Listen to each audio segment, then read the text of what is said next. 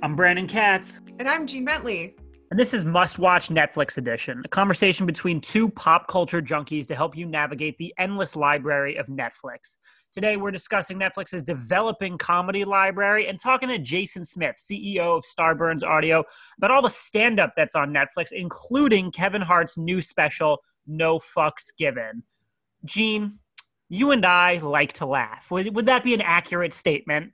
I think that is an absolutely accurate statement, but also, who doesn't? You don't like to laugh? I am a little concerned for you, you know? There are some worrywarts out there that are just grumpy gooses, serious sallies, whatever other little alliteration tricks I can throw on them. They're just like, nope, I don't like it. I don't like having a good time. So those people I do question. But when it comes to laughing, I think undoubtedly Netflix has taken the throne of stand-up comedy. And we've talked about that on this pod. That is one of their bread and butter development lanes, right? Yeah, absolutely. I mean, I think that at one point it used to be HBO where all the comedians would go, and it used to be Comedy Central. They're doing a whole rebranding thing. That's a whole other conversation. But basically, Netflix has a big old checkbook, and they opened it right up to the comedy world, and the comedy world said, "Yes, I will accept this money." Absolutely. I mean, Chris Rock arguably became who Chris Rock is based on his HBO specials in the 90s and early 2000s. Netflix comes along, offers him $20 million a show, offers Chappelle $20 million a show. I think Amy Schumer got about $15 million. So they are putting out fat checks, and I can't blame anyone for accepting. Yes, correct. I mean, yes, I will. Again, I feel like I've said this before. I will accept your money, Netflix. Yes, I don't, because that's not how criticism works. But if they wanted to write me a check, if they want to bring Must Watch Netflix edition in-house and team with Starburns Audio, I'm all for it. Yeah, exactly. But where Netflix has arguably fallen off a bit, I would say, is their scripted comedy originals. I think there's a lot to be desired in that lane, despite the fact that they're spending $15 billion plus on content every year. I think this year is kind of a microcosm for the struggles they've had there. They're canceling well-liked comedies like Teenage Bounty Hunters, like Glow. They've really failed to find a perfect fit when it comes to the weekly talk show format. Michelle Wolf's show, Norm Macdonald's, Joel McHale's, Hassan Minaj, all shows that are varying levels of very funny and clever that just haven't found an audience that have been canceled pretty quickly. I'm just, for a streamer, the all-important biggest net TV provider in the world, I'm so baffled at their inability to get some traction going recently in the comedy lane. Yeah, it's really interesting too, because clearly the Netflix wants comedy. They're investing in comedy. They have this whole brand. Netflix is a joke that they've done. They clearly have a vision in the stand-up space and in that sense. But when it comes to scripted, it is really wild that they just haven't really figured it out. And I also feel like maybe that's because they haven't even really figured out what they want it to be, because, Teenage Bounty Hunters, Glow, those are very different shows, and they're not necessarily like half-hour sitcoms, or, they're definitely more the dramedy route, which is a lane that Netflix is very good at. But it seems to me that a company with as many resources as Netflix would maybe have tried to narrow down an angle at one point, and it doesn't seem like that they've quite done that yet. I'm trying to think of the last Netflix original comedy that I was really gung-ho about, and I'm honestly drawing a blank. Yeah, I mean, I think if I think about comedies on Netflix, and I'm talking scripted comedies, not stand-up, not talk show, not reality, not any of that, the ones that come to mind are the animated ones. The ones that come to mind are BoJack Horseman and Big Mouth, Tuca and Birdie, may she rest in peace. And which is another great lane to be in, but you know, the whole world of live action scripted comedy has really only been on display in their films. Yeah, I mean, in comedy films, we can debate the quality of the Adam Sandler Netflix multiverse as much as we want. I'm not a huge fan, but obviously they perform really well. Small screen scripted animation has really been a great lane for them. And that's great because it's inexpensive to make. They can work through the pandemic, no problem. But it is, and as we've seen with their library and others, it is scripted live action comedies that aren't super niche, that are really the best travelers in terms of global appeal. There is a reason that their licensed library, such as Schitt's Creek, which they turned into a hit, such as The Office, and previously before this year, Friends, was so unbelievably massively successful. And they have yet to really kind of get their own type of broad appeal breakout sitcom off the ground. Yeah, and it's really interesting to bring up those shows in particular. Obviously, The Office and Friends were huge, gigantic mega hits, and you know, with the ability of Netflix, you know, they were introduced to younger viewers. I hear Gen Z loves The Office. This is what they tell me. This is what they, But being an old millennial with the teenagers, yeah. Yeah. I have some sleuths on TikTok feeding me all the must-know info. Yeah, exactly. But one thing that's really interesting to note is Schitt's Creek aired on Pop TV in the US, which is not a channel that a ton of people got. And I think that the Pop TV folks did a wonderful job of marketing it in its own way, but they simply did not have the same reach as Netflix. And so I think that it was when Schitt's Creek went on Netflix, that is when people really began to discover it. And I think that Netflix really helped turn Schitt's Creek into what it became, obviously only because of, you know, what Pop TV did, but still Netflix was probably the way that most people were introduced to Schitt's Creek. Oh, undoubtedly. I mean, it's the same theory that applies to Breaking Bad, which was a critically acclaimed but relatively underwatched linear regular TV show that grew this massive second life thanks to Netflix and built up viewership on AMC as it went. And the same thing absolutely with Schitt's Creek. Now, while that absolutely benefits Netflix because people are discovering this great content and coming to them to binge watch, they don't own any of those shows. So they'll have to renegotiate those license deals at some point down the line. And after, you know, this Emmy domination and explosion of Schitt's Creek, that price is going to go way up. That is why you've seen in the last few years, and especially this year, Netflix has really focused less on co-productions and more on in-house development, content that they own. You know, they don't, most of their top performers, they don't even own. Stranger Things is one of the few shows that they're actually completely in-house. You know, Umbrella Academy, a couple others. It's not outright theirs. It's not licensed content. It's still a Netflix original, but they're on a precarious ledge at the moment in which they're trying to create their own hits, and they're failing more often than they succeed in comedy. Yeah. However, there is some executive news that has been happening that maybe is really not interesting for us regular people. However, it is interesting to think about it when it comes to the kinds of shows we will be getting in the future.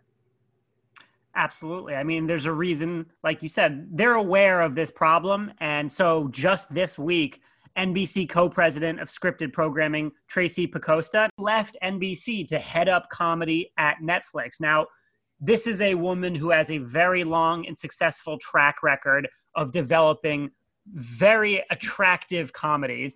And as we've seen on Netflix, NBC comedies like The Office or Friends or The Good Place have incredible second lives.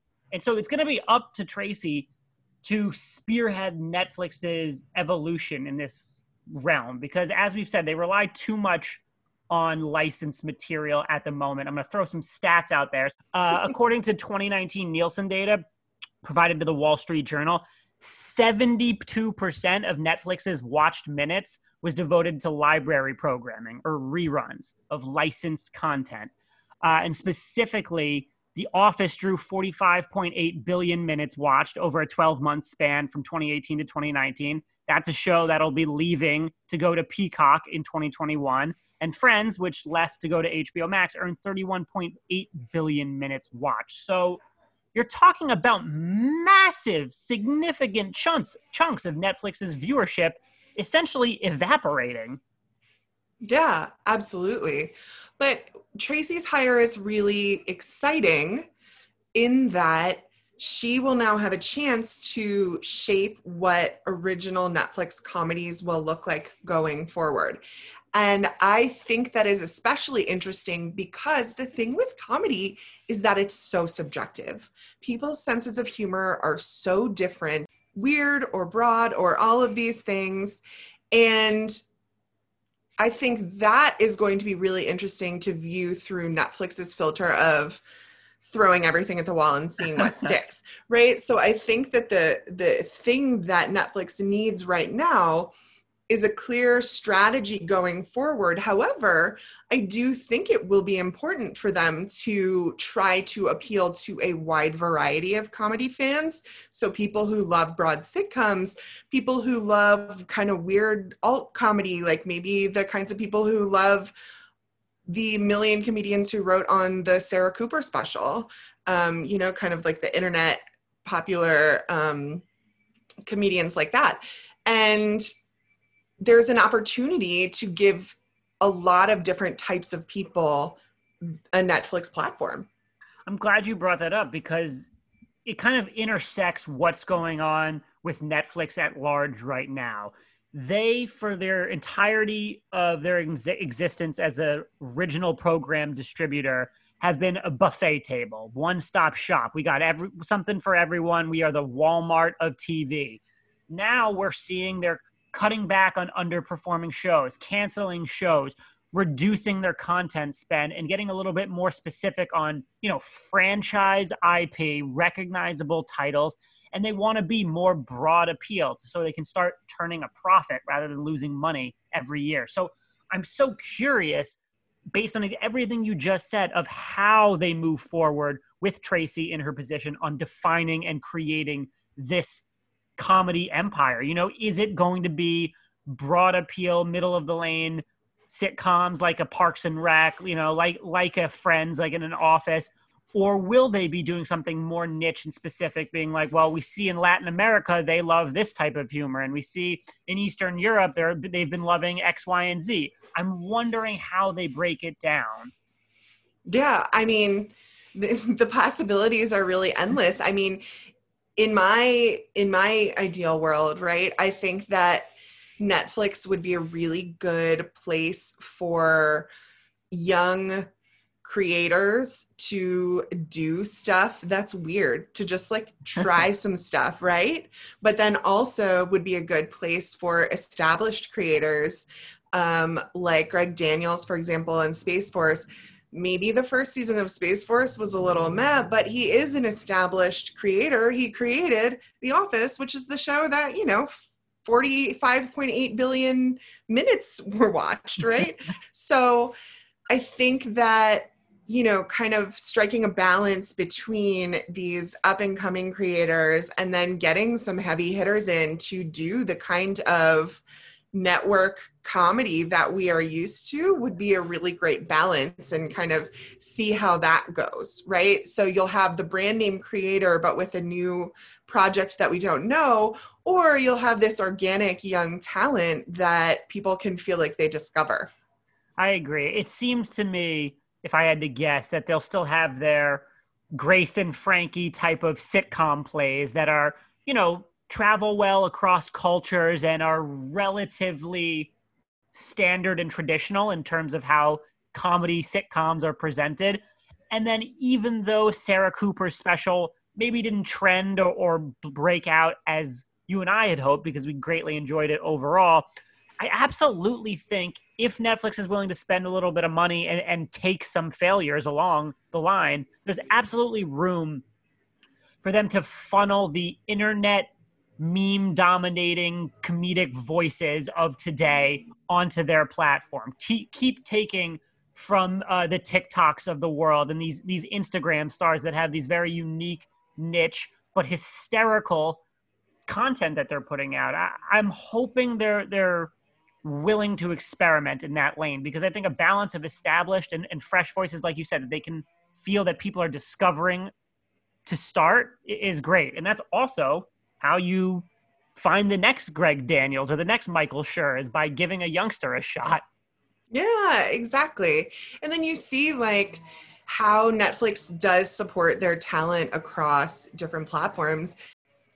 Specifically want to point to Nicole Byer, who hosts Nailed It, obviously a very funny show, now has a really great following because of that. I mean, in addition to the following that she had before this, just as a comedian, but she has this fan base. And then she was included in one of the stand-up shows that Netflix released last year. I believe it was Comedians of the World, right?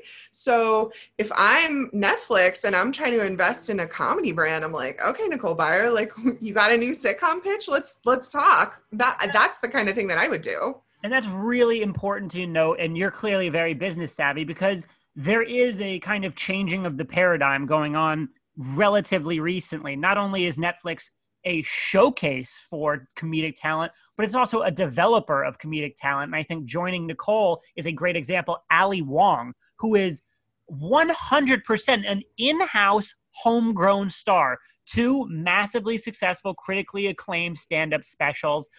She voiced a role on Tuca and Birdie, R.I.P. Got to stick with you on that one, Gene. Yeah. And she had Always Be My Maybe, which was kind of the breakout summer comedy of 2019. So what you're seeing is someone, and she's also, I think, signing a new deal with Netflix soon for further content development and stand-up shows. So what they're doing is helping young, unknown comedians build up their profile and brand, reach potentially hundreds of millions of eyeballs, and then locking them into longer-term contracts. It's kind of like their own minor leagues to professional leagues farm development system. Yeah.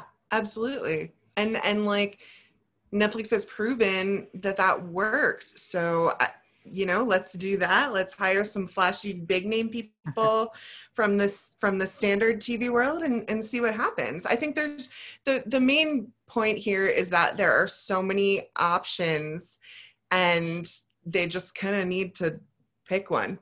Yeah. So I'm going to put you on the spot before we move on, Gene. Now that we're talking a little bit about what we want to see and some of the names we like, what is an ideal comedy package in terms of creative talent, on-screen talent, whatever, that you would love to see Netflix throw up there or put some money into? Oh my Putting you goodness. on the spot. I mean, listen, if Netflix wanted to write John Early a check to do more weird stuff, I will watch every single thing. Yes, I will do that. What about you? What is your kind of ideal? Well, now that I've just mentioned it, I want to see Michael Schur develop something with Ali Wong, because I think that would be a hilarious combo. If they want to bring Randall Park back, I'm all for that, since I know they're childhood friends and writers as well.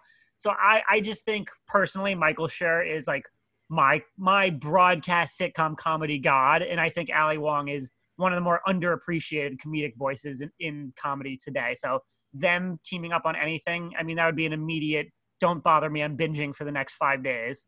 Yeah, that's a really good point. Another broadcast comedy guy who started getting into streaming that I think could do something really great is Bill Lawrence. Yeah. His shows are really on Hulu, sorry. But, Ted Lasso. Yeah, but like, yes, Spin City, Scrubs, Cougar Town, and now he's on Apple TV with Ted Lasso. I think Netflix should maybe see if Bill's got some more ideas up his sleeve, because he's proven that he knows how to make a really fun, beloved comedy. Bill Lawrence and Michael Schur may be the 2 best kind of sitcom guys in the game. Yeah, I would agree with that. I love them both. All right, Netflix, hire us. We got this for you. We'll help Tracy. We'll be Tracy's foot soldiers. No problem. All right, Yeah, next exactly. up, we discuss all things stand-up with Starburns Audio CEO and comedy expert Jason Smith. I am here with Jason Smith, who is the CEO of Starburns Audio and host of the Stuck at Home podcast. Thank you so much for joining me, Jason. Thanks for inviting me. This is exciting, getting to talk about comedy like I'm an expert. I love it. I mean, you are. That's kind of scary, but yes, I am. That's true. That's good. It's just funny to think. It's funny to think of myself that way sometimes. Like it's a strange world. Yeah, listen, take credit. Be proud of yourself. I am. Okay, I just good. can't believe I'm here. I'm pinching myself like I'm in a chocolate factory. Yeah. Well, first, let's talk about Kevin Hart's newest special that is out on Netflix now. It's called Kevin Hart, No Fucks Given. No fucks given. That's right. So Kevin Hart has been prolific on releasing specials over the last 4 or 5 years, right? He did a movie. He actually had a special on Netflix just a year ago that was an arena special. So this is a big departure from that. Like I watched the arena special again just to kind of get reacquainted with Kevin Hart's comedy and also just to, see where he was a year ago, a year and a half ago, prior to a lot of the things that had happened in his life. And it's a huge show. Like he's in the center square. Crowds are everywhere, blah, blah, blah. He's moving around. It's a lot of like acting. It's a lot of big movement and, kind of that over the top kind of comedy you have to probably have in a stadium because you're just a speck at the center of a football field, right? Is not that. It's very intimate. Supposedly this is at Kevin Hart's house, which means he has a fabulously large front room that can support quite a few people with its own little stage on it. It's beautiful. I was going to ask you if you think that Kevin Hart fully has like a built out comedy club in his basement. Like I would. I mean, Yeah. There's some people that have their stripper poles. Some people just need like a little open mic with a little brick wall in the back. There are, it's kind of funny when you think about it. There are actually people out there right now that have recreated like portions of their home to turn into comedy clubs. I've heard of that happening. But yes, so it is it's a little set. He's got people there. It seems like just a much more intimate crowd. It's kind of like it looks kind of like if you were to go to one of those fancy indie movie theaters and like they're just couches for people to sit on to watch the movie theater like that. It's nice and small, nice and intimate. And he has a conversation in front of a fireplace, and it is interesting to see him in a little more of a low-key setting like that. Yeah, and he talks about all sorts of different topics. He starts with COVID, which he had, but I guess it didn't get announced because he had it at the same time as Tom Hanks. And, can't compete with that. You never can compete with Tom Hanks as far as that stuff goes. And, and also I think that there's, I think with all that stuff too, like Kevin Hart has had so many other little things going around. I think that probably it didn't feel like he ever really brought it up with anybody. It was kind of an after effect situation. Yeah, which is really interesting because I feel like the narratives that we've heard, in the media or just from people have been when they're in the thick of it or when it's at the scariest. And it's definitely interesting to hear from someone who is removed, but also many months removed from it. That was definitely an interesting perspective.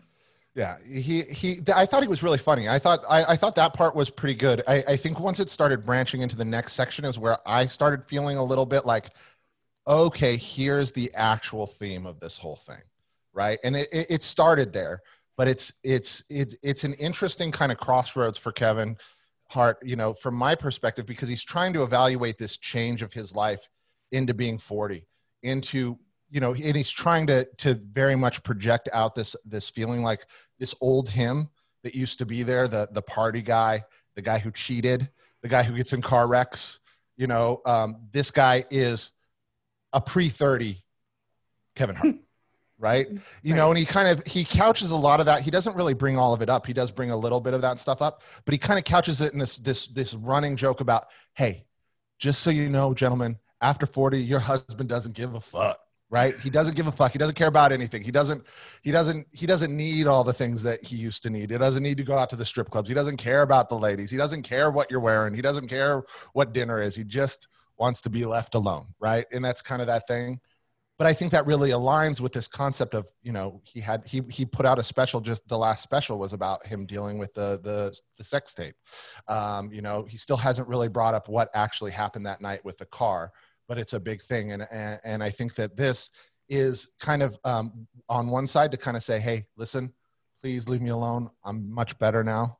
And two, to kind of speak to this, hey, guys, I'm tired of being picked on. You know, it's like there's definitely like I got canceled for eating a Big Mac in a thing, you know, and it was all funny. I thought that story of like getting caught eating a Big Mac after going on social saying you're a plant-based person and then having to fend off everybody is an interesting thing. Like, you're not allowed to make a mistake out there in the world is true, but then it kind of crosses that line into that side of things, which is a little more like PR based. Right. Well, I have a question for you. I am not as familiar with Kevin Hart's stand-up. Mm-hmm. I will watch any movie with Kevin Hart, preferably The Rock, preferably while I'm on an airplane. Oh, yeah. Absolutely sign me up. I've watched Central Intelligence like 4 times and I don't know why. It's just really funny to me. It's delightful. It's very funny. So how does this compare to his past stand-ups? Like, obviously there's the PR-y segment, but does he get as honest maybe or more honest, or how do you feel about that? That's a good question. I think he used to be really honest, like in his first couple specials. If you go back to his first couple specials, there's a real raw honesty there. That evolves into, like I said, it's an arena. He's always been a storyteller kind of comedian. It's all about his kids. It's about his family. He gets into stuff, you know, and he brings up some pretty funny things. I think this one was that, you know, there's a line there that I think where you get to a point where you can be funny, but also the honesty evolves into somebody who used to be, you know, and I think this is actually something that he brought up there. It used to be that you looked at famous people as he from his perspective right now, he's like, I used to think all the people, all the fans were the weirdos. Now you guys think we're the weirdos. Which is interesting because the truth is we've always thought celebrities and stuff were the weirdos. We just didn't know much about their lives, right? Now we know a lot about them and now we really think they're weirdos. So it's, you know, that's just the perspective of somebody who's been famous long enough to forget what it's like to look up to celebrities and look at them. And that's the perspective he brings down, which might be honest, but it's not necessarily as relatable.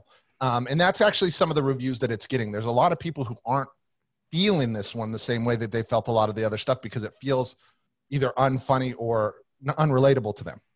Yeah, you know, that reminds me of kind of the reaction to Ellen DeGeneres' last stand-up special. It was like, wow, she is just kind of out of touch with her audience, despite talking to all of America every day on her talk show.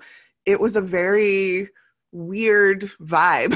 It is, essentially. Right? You know, when you're talking about, well, my kids don't understand what it's not like to not be on a private plane, you're like, I can't relate to this. It's a funny story, and I still really like it, but there is a point where you're like, I got it. You're rich, you know? And it's a weird thing to say because I don't want to, you know, there's components of comedy that are so difficult to judge. You know, Kevin Hart is a tremendously successful comedian and can write really great jokes and is a very funny person. It's just, I think the way this one's wrapped is going to be very polarizing. I think there are some people that will really like it, but I think in general, I think most people in this specific special are not going to be as happy with this one as they are with some of his previous work. Yeah, totally. I also feel like that is, you know, because he talks about COVID and everything, that is something that has become more and more apparent to people as, you know, we were staying at home and it was getting really hard and lockdown orders and everything. And all these celebrities were like, guys, I know it's really hard, but let's just stay here in our, you know, 10-room houses with our giant yards and our household help who lives with us, and we'll get through it. It'll be fine. And you're like, cool, I live in a 3-room apartment. Alone. Yeah. You know, exactly. Yeah. That's a big part of it. You're having pizza parties that are socially distanced because you can sit 2 chairs 200 feet apart in your football field of a backyard. Yeah, you know. So I want to ask you now, how do you think that this Kevin Hart special kind of fits into Netflix's overall strategy as far as comedy goes? I know that they have been trying to brand themselves as a comedy destination. A couple of Mm-hmm. years ago, they were buying up as many stand-up specials as they could. They've rebranded. They have the whole Netflix is a joke brand, and Mm-hmm. maybe they were kind of pulling away from just stand-up specials and trying to branch out and do more. Mm-hmm. Well, it's a very funny thing. I was trying to figure out just how many specials they had. Very unscientific. I went to the category stand-up specials on my TV and multiplied the rows by the columns in it. And there's 320 things that they assign to the category of stand-up. And some of those have multiple shows inside them. Some of them don't. So you can assume, and some of them may have not been stand-up at all, but so you can assume there's about 320 hours minimum of stand-up available on Netflix. And so if you look at that, that's if you had a full-time job watching stand-up, that'd take you about a month to get through, right? Or more, right? Wow. It's a lot. Yeah, I guess it would take you 2 months to get through all the comedy on Netflix. So they definitely are a destination for stand-up, and they have a lot of stuff. I called our producer after I watched it, and was like, how do they order these things? Is it by what's the most popular to what's the least popular? And he's like, no, they are ordered by what they think you will like. So it turns out that if you're me and you want to watch Netflix, it pretty much looks like a set at the Comedy Store. A bunch of older male comics in a row with like one woman comic thrown in the middle of it, because that's what I've watched on the thing. I've watched a lot of the Dave Chappelle stuff. I've watched a lot of the different pieces. But then as you scroll through, they do have some of the best LGBTQ comedy out there. Hannah Gadsby has 2 specials out there that are, I recommend both of them very much. She did Nanette a couple years ago, which won a bunch of awards, and some people are like, "Oh, it's not stand-up." Stand-up is a one-person show. One-person show is stand-up, right? It's a big monologue, and it's great. They have some very strong female comedians on there. There's some weird stuff on there. Brad Paisley has a special on there that's actually really good. Some of the comedians on there are really good. Some of my friends that I really like did some of that stuff. Some great little comedians, but they have a little bit for everybody, but they also have a lot of it for that kind of lines up in that Comedy Store vibe, which when I talk about that's Tom Segura kind of stuff. You know, that's those are the pieces where you start talking about when you have Bill Burr, right? Bill Burr is a very funny comedian. He was on Saturday Night Live, but he also sends a lot of things. And so there's a lot of that cancel culture pieces in there. So there's pieces with that. But then you run into like some of these Chappelle pieces that are probably some of the most prolific. And then you can separate the stand-up from the stand-up adjacent, right? You have these great Dave Letterman pieces with comedians. You have Seinfeld's Comedians in Cars Getting Coffee with comedians. You also have, as much as Bert Kreischer is kind of one of those guys that I think of that kind of fits in that same world, he has the Cabin, which is awesome, which is different than his stand-up, but also makes the stand-up better. Patton Oswalt does stuff. You have, you have some really great comedy in there. And I think what they're really doing is trying to create a place where there's everything. If you want to go watch old Eddie Murphy stand-up, which I highly recommend with the understanding that those are old views from the 80s and, he's evolved and comedy's evolved since then. I recommend it because you can see where it goes. You can look at old Richard Pryor stuff. You can get into Joan Rivers. They have a ton of comedy, and I'm thoroughly impressed with how they've done it and positioned it, because it's so much easier to find, and it's such good stuff. And they have done a good job of combining like these classic old comedians and these big projects with some of the smaller stuff with smaller comedians,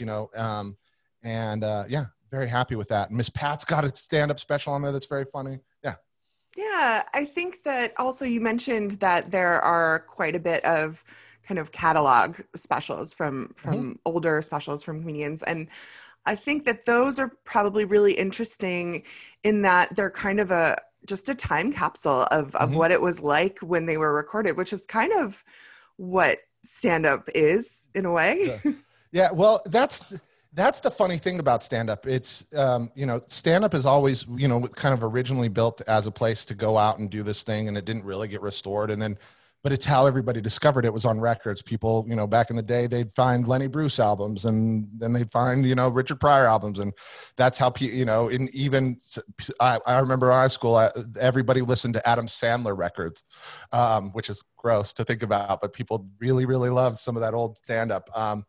But it's a really great catalog of opinions and dissenting opinions of the day. Sometimes you look at an old, Dennis Leary, everything he says is pretty normal considering now, but you have these controversial opinions about war and about getting along and unity and diversity that were only really being spoken about in comedy in a way that was considered controversial. Now you go back to those, and those opinions are kind of accepted norms, and you find some other stuff that's really old fashioned, and you go to the new stuff and you find that there's progressivism in comedy.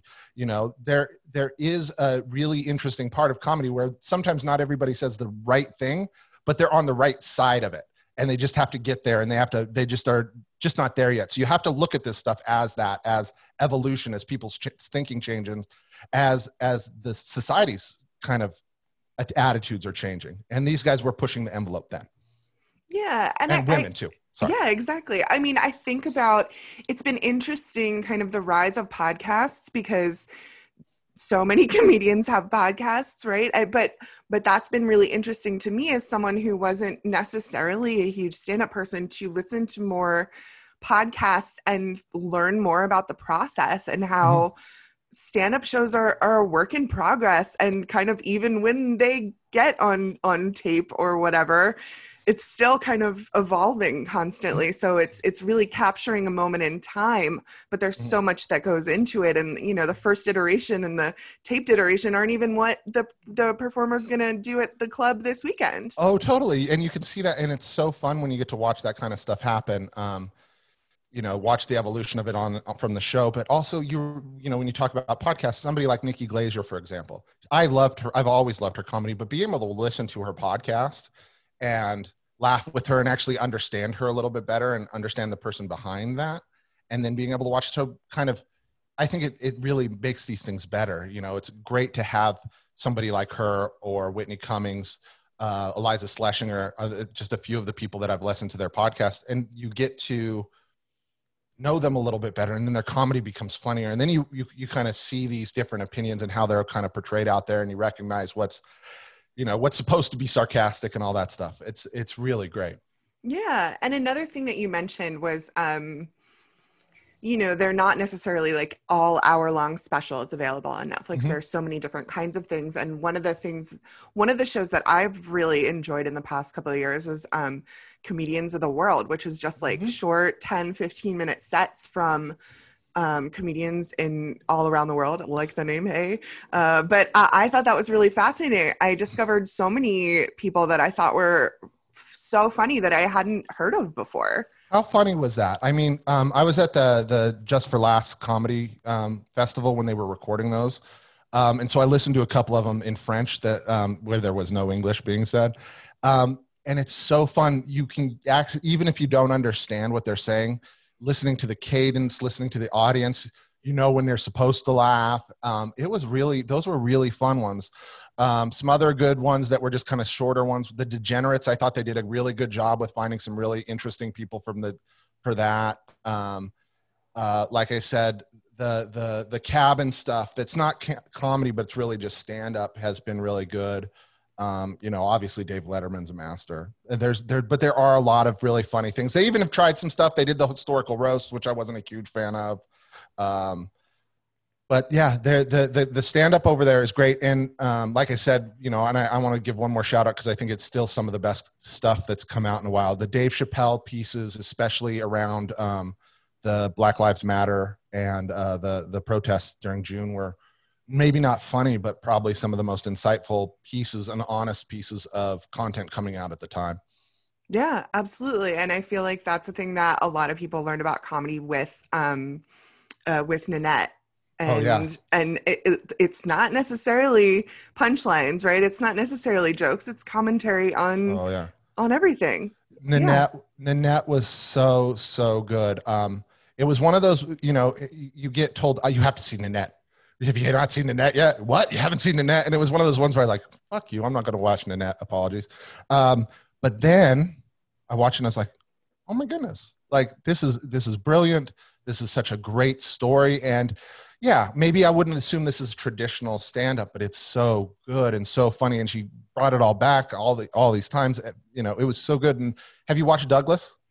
I haven't watched that one yet. No. Watch Douglas. Douglas is great. It's definitely not Nanette, and that's the whole thing. And it's very meta in that way, because she's like, what am I going to do after I just did all this big stuff? But she does a great job of kind of extending that story and her kind of opinions into and kind of life story into a great second portion. I can't recommend it enough. Yeah, I love it. So basically what we've learned is that there is a ton of comedy available on Netflix in so many different iterations that you can probably find one for you if you're new to it. If you are a comedy fan, you probably watch a lot of them already. That's but right. There's more. But there's more. And I recommend getting out there and watching the new the Taylor Tomlinson one.